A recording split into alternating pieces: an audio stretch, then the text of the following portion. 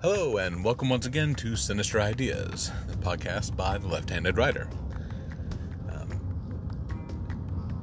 As hopefully you read in the description, there's nothing nefarious here going on at Sinister Ideas. Sinister simply comes from the Latin for from the left, and since I am the left-handed writer, I thought that was kind of a clever take on a name. So, you're free to agree or disagree on how clever that is, but in this episode, I wanted to focus a little bit on creativity, and specifically creativity as it pertains to marketing and advertising. In this frame of reference, creativity takes on a slightly different meaning to it than when people think about artistic creativity.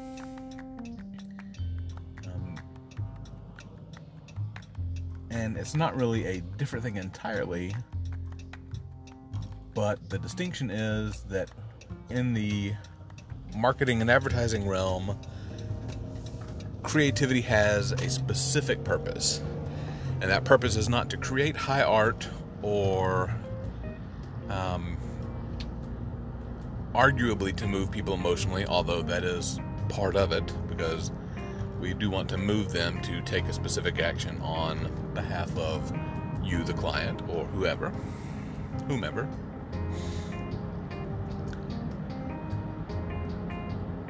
But the biggest difference here is a lot of times when people think about artistic creativity, there is a mystical quality to it where the artist is struck by inspiration and works feverishly to bring that vision to life. There's an otherworldly connotation to it a lot of times where you're channeling some unseen force that's trying to speak through you. And let me start off with a story, because before I actually got into marketing and advertising, I had a career in hotel management and corporate training for a while. But on the side, as a hobby, I was a writer. I wrote poetry, short stories, that sort of thing. And my view on creativity was exactly that, where the artist is struck by an idea, and there's an element of sort of spontaneous generation that happens with the idea when it's born. And then you craft that idea into something that is suitable for your audience because it expresses a part of you. And for me, that is a lot of what creativity and writing in particular embodied. When I moved from the management and corporate training world into marketing, I purposefully made it a point to leave my ego at the door, because I knew that I wasn't creating high art. I was not writing the great American novel.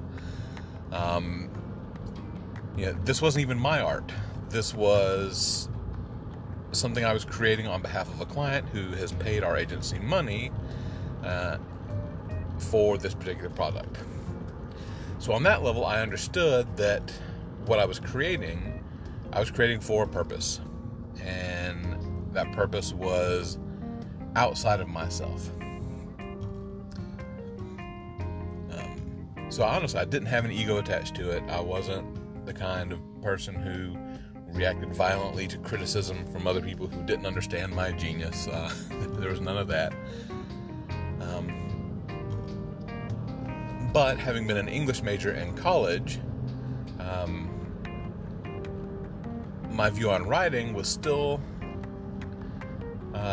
firmly rooted in that artistic sensibility.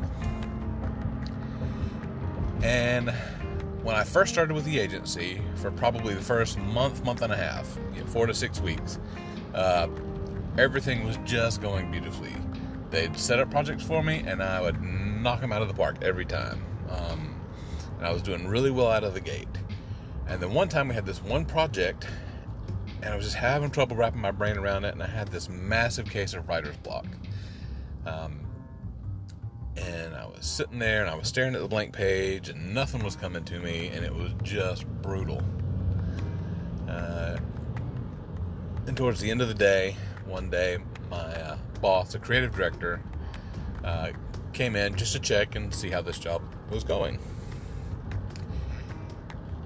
Now, my creative director at this agency had been a copywriter himself, so, here he was, a fellow writer. Here's my opportunity to bond, and we could commiserate over this fact that I had writer's block. And so I said to myself, man, this job is really just kicking my butt. I have the worst case of writer's block. And he kind of cocked his head to the side, and he looked at me, gave it 2 or 3 beats, and goes, let me ask you a question. If you had a leak and you hired a plumber, and that plumber came back up from the basement and said, I'm sorry, I can't fix this today, I've got plumber's block, what would you do? Or if your mom was in the hospital, and all of a sudden the doctor came out and said, I can't do this operation today, I'm having surgeon's block, how would you respond to that? I, of course, was stunned. I was speechless. I was expecting someone to commiserate and sympathize with my plight, because here I was, an artist, a writer, having writer's block. And he put it squarely in these business-related terms. And he wasn't being mean about it. And to be honest, he was right. But then he looked at me and said, we hired you to do the job. I expect to see something on my desk by the end of the day.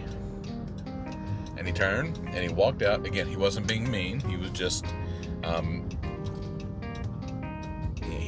he may have been a little blunt about it, but to be perfectly honest, it was kind of what I needed, because as he turned and walked out, I thought to myself, holy crap, what am I going to do now? But sure enough, by the end of the day, that had given me the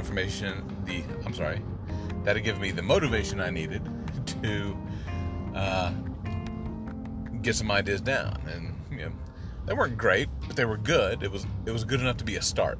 And in the end, we ended up pulling together a project that really did made the client happy. It performed well for them. We were happy with it. Did end up winning awards.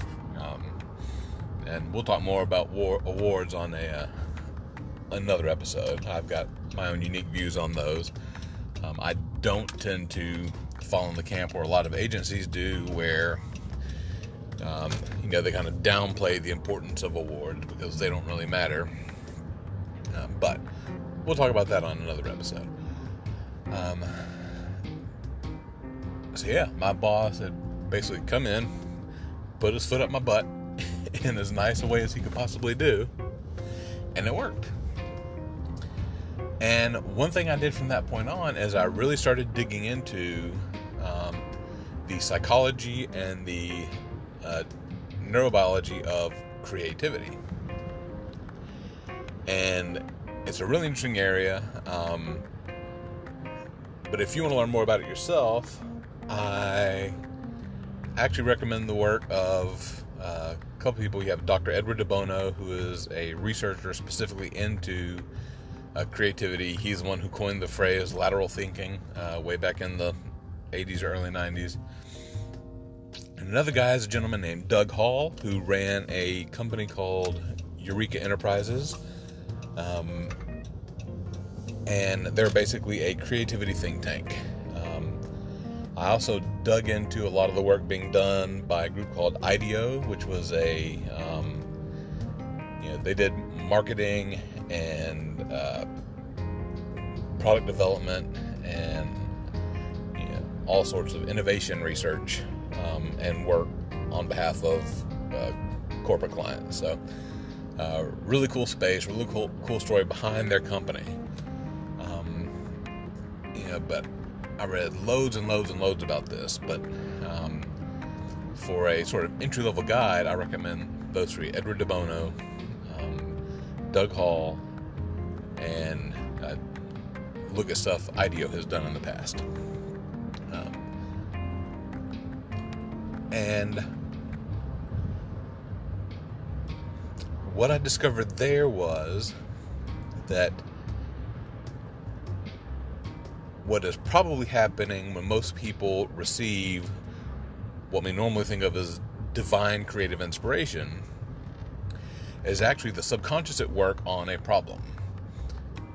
And what it does when you're not looking is it will take the idea you're working on and a bunch of unrelated ideas and just smashes them together and sees what happens.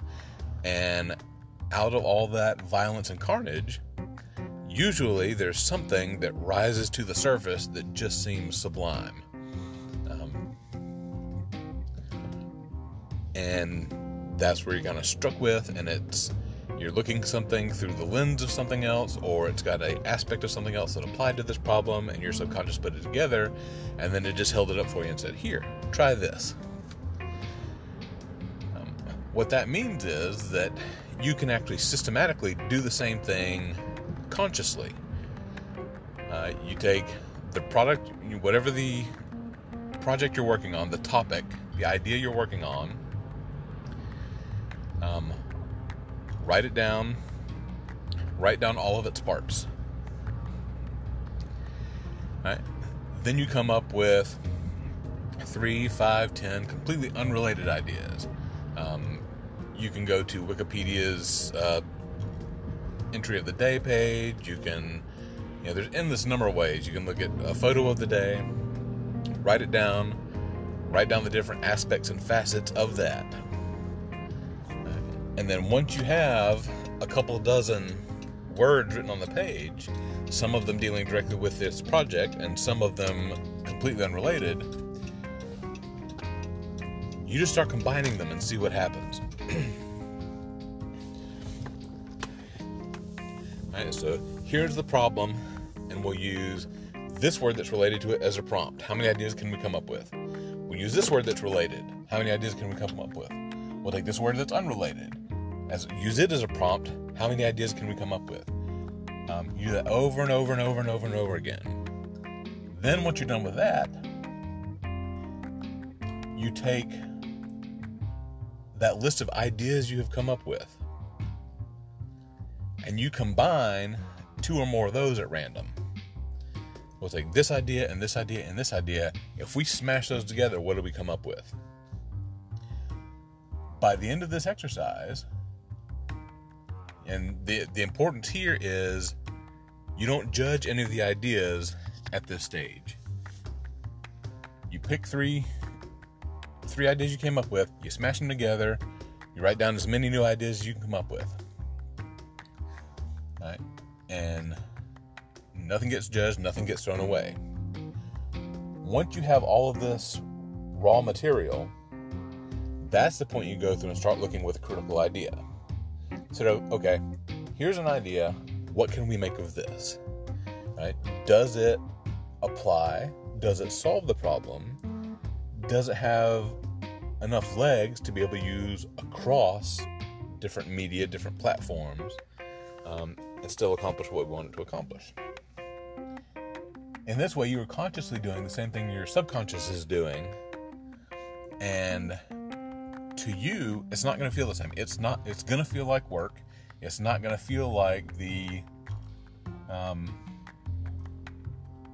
that sublime idea lifted out of the, lifted aloft by the Lady of the Lake. That divine inspiration. But here's the thing. Because it's pretty much the same process, to people who don't see the mechanics behind what it is you're doing, it is going to look the same to them.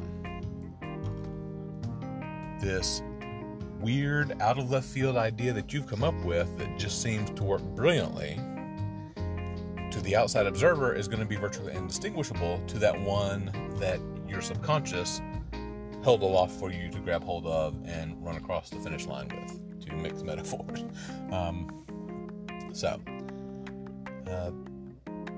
That, in a nutshell, is the essence of the creative process that you can execute on demand.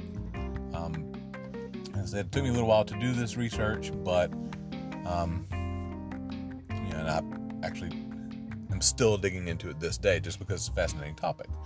But after about 2 months of this research and figuring out what these pieces are and how they work together, in the ensuing, we're going into from 2020 to 21 here. So in the ensuing 19 years, I have never suffered from writer's block or creative block. There's sometimes where I still get that inspiration out of left field that I wasn't expecting because my subconscious did it for me. But in the instances where that doesn't happen, I'm able to go through and make things happen for myself. So, so that's the first aspect I wanted to cover on creativity as it relates to marketing and advertising, which is creativity with a purpose. And an important piece of that is being able to do that on demand as needed, for the job. So I think we'll end this segment here, and then I'll come back and I want to talk a little bit specifically about directly applying creativity within the confines of a specific job. So hang tight, and I'll see you in a minute.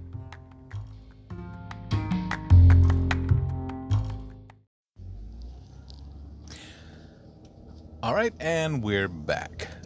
If you heard the barking in the background before the break, once again, I am helping to feed my neighbor's dog while they're out of town. So that was Jackson. So I already talked a little bit about the process of creativity on command.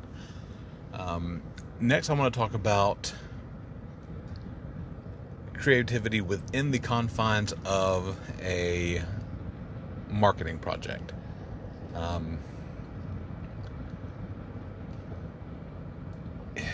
In the agency world, we have what's called a creative brief. That is where the point of contact with the client, usually an account executive or some similar individual in the agency, is supposed to sit down and go through the creative brief process with the client. And what this does is supposed to define the scope of the project in terms of who is the target, what is it that we want them to do, and then if there are any other pertinent information that we need to know, what's the information that they want to put out to the world, what are the relevant demographic information we need to know in order to persuade a specific person or set of people to take a specific action, because that's ultimately what marketing is. Yes, there is branding, and it is important. You do want to imprint your company or your product identity onto the brains of your potential customers, so that when they do need your product and service, you're the first one that comes to mind. I'm not one of those kinds of copywriters that takes issue with branding as a process. There are direct mail, direct marketing writers who do take issue with that, who they want to see a hard, specific ROI on every piece of marketing information that goes out. And to be perfectly honest, I mean, that has its place. It definitely has its place, especially if you are doing more sales-oriented pieces. That is an important thing to be able to measure those sort of things. Wow, I just said thing like 15 times right then. Sorry about that. But yeah, so that hard codified ROI is important. But by the same token, branding is important as well, because you can't always be there at the exact moment with a hard sell call to action piece at the instant that every potential prospect has need of a product or service that you provide. So when and where it makes sense, branding can be a very useful tool insofar as making sure you have a presence in the mind of the consumer well before they actually have need of your product or service.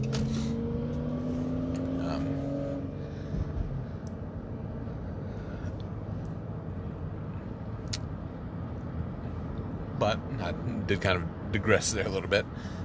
So the creative brief 1, it helps us determine which of those two types of projects we have. Is this going to be a branding piece that we're trying to sear the identity of your company or your product or your service into the brain of prospective clients so that they will think of you when they do have need of those? Or is this a sales-oriented piece where we're going to target the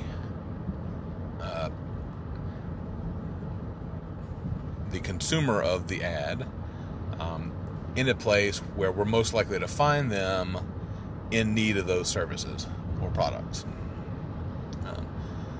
But then also, if there are specific aspects to the tone and the feel of your overall marketing, we want to make sure that this ad fits within the scope of that.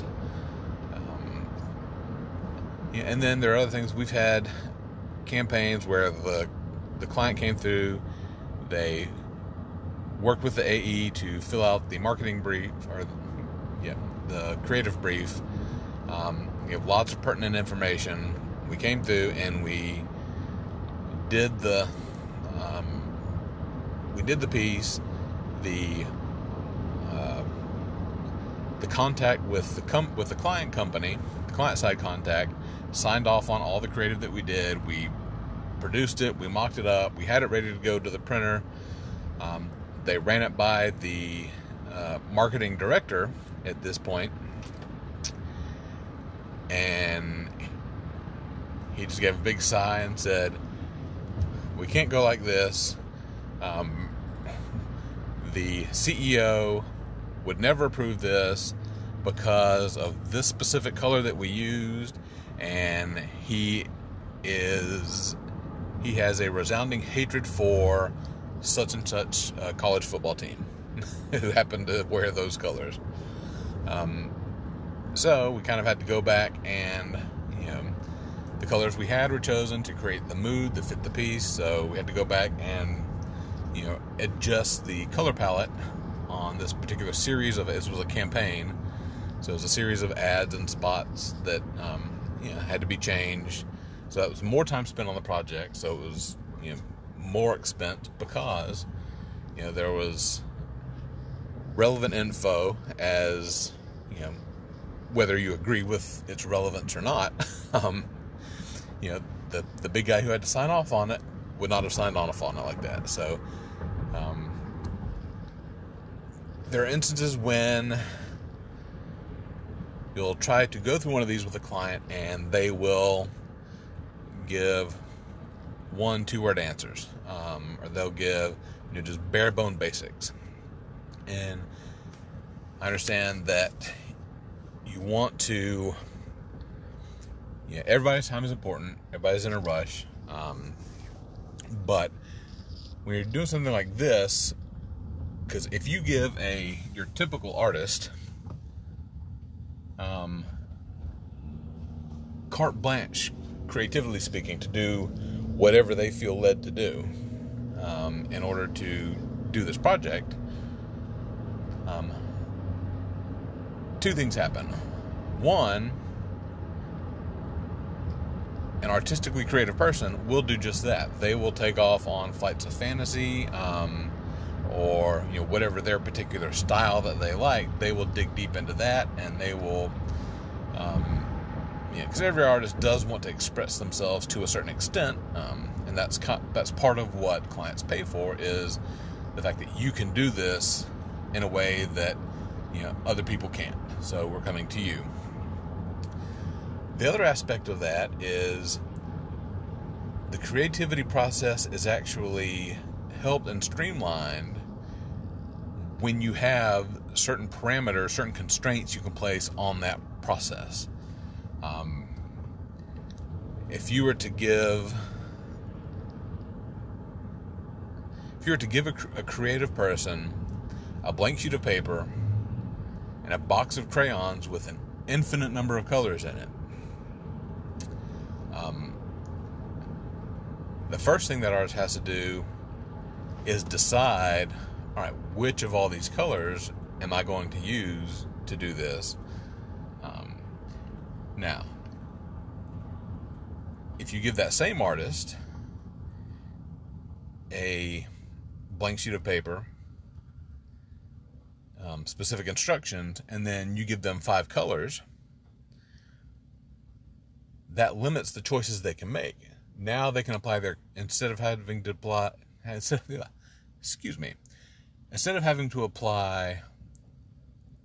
analysis and discretion to first whittle down the toolbox that they're going to use for this particular problem. If they can only use those 5 crayons, those 5 colors, then they can immediately start applying their creativity and say, well, what can I do to make this happen with only these 5 colors?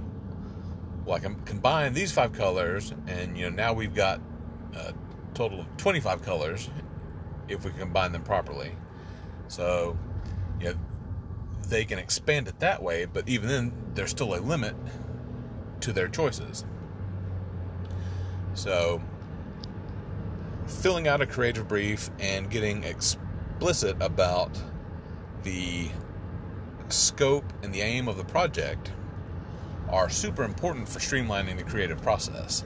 Now, you don't want to paint them into a box strictly to create an impossible challenge for them to see what they can do. That's going to be bring up a whole other set of problems in and of itself. But you do want to define the parameters of the sandbox that artist is going to be playing in for this specific project. And that way they can apply their creativity to executing toward the aims of the project, as opposed to wasting a whole lot of time figuring out, all right, where exactly is our starting point here? So, so in a nutshell,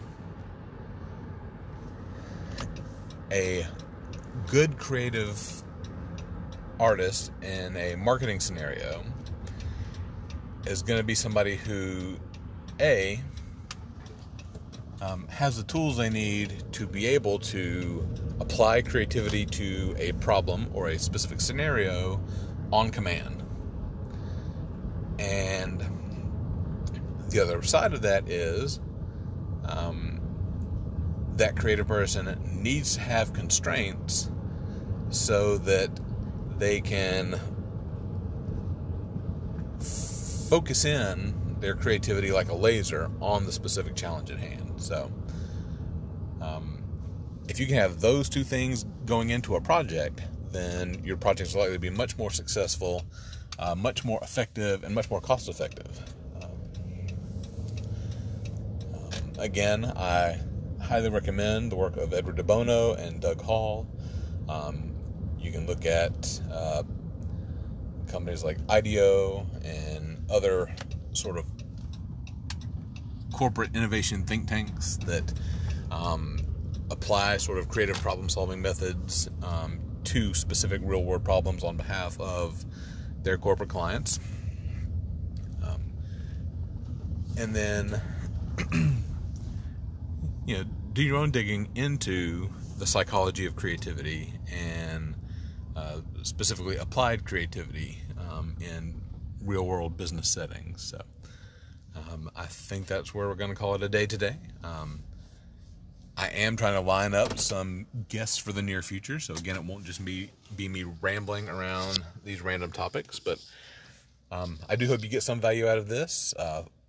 If not, let me know. If there are specific things you'd like to know about, whether about me or the marketing process or my specific process when it comes to creativity or research or execution, project management, whatever it is, feel free to ask, and I will answer those in upcoming episodes.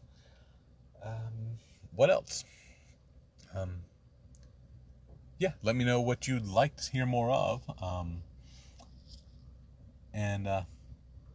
We'll kind of steer this thing in its own direction together.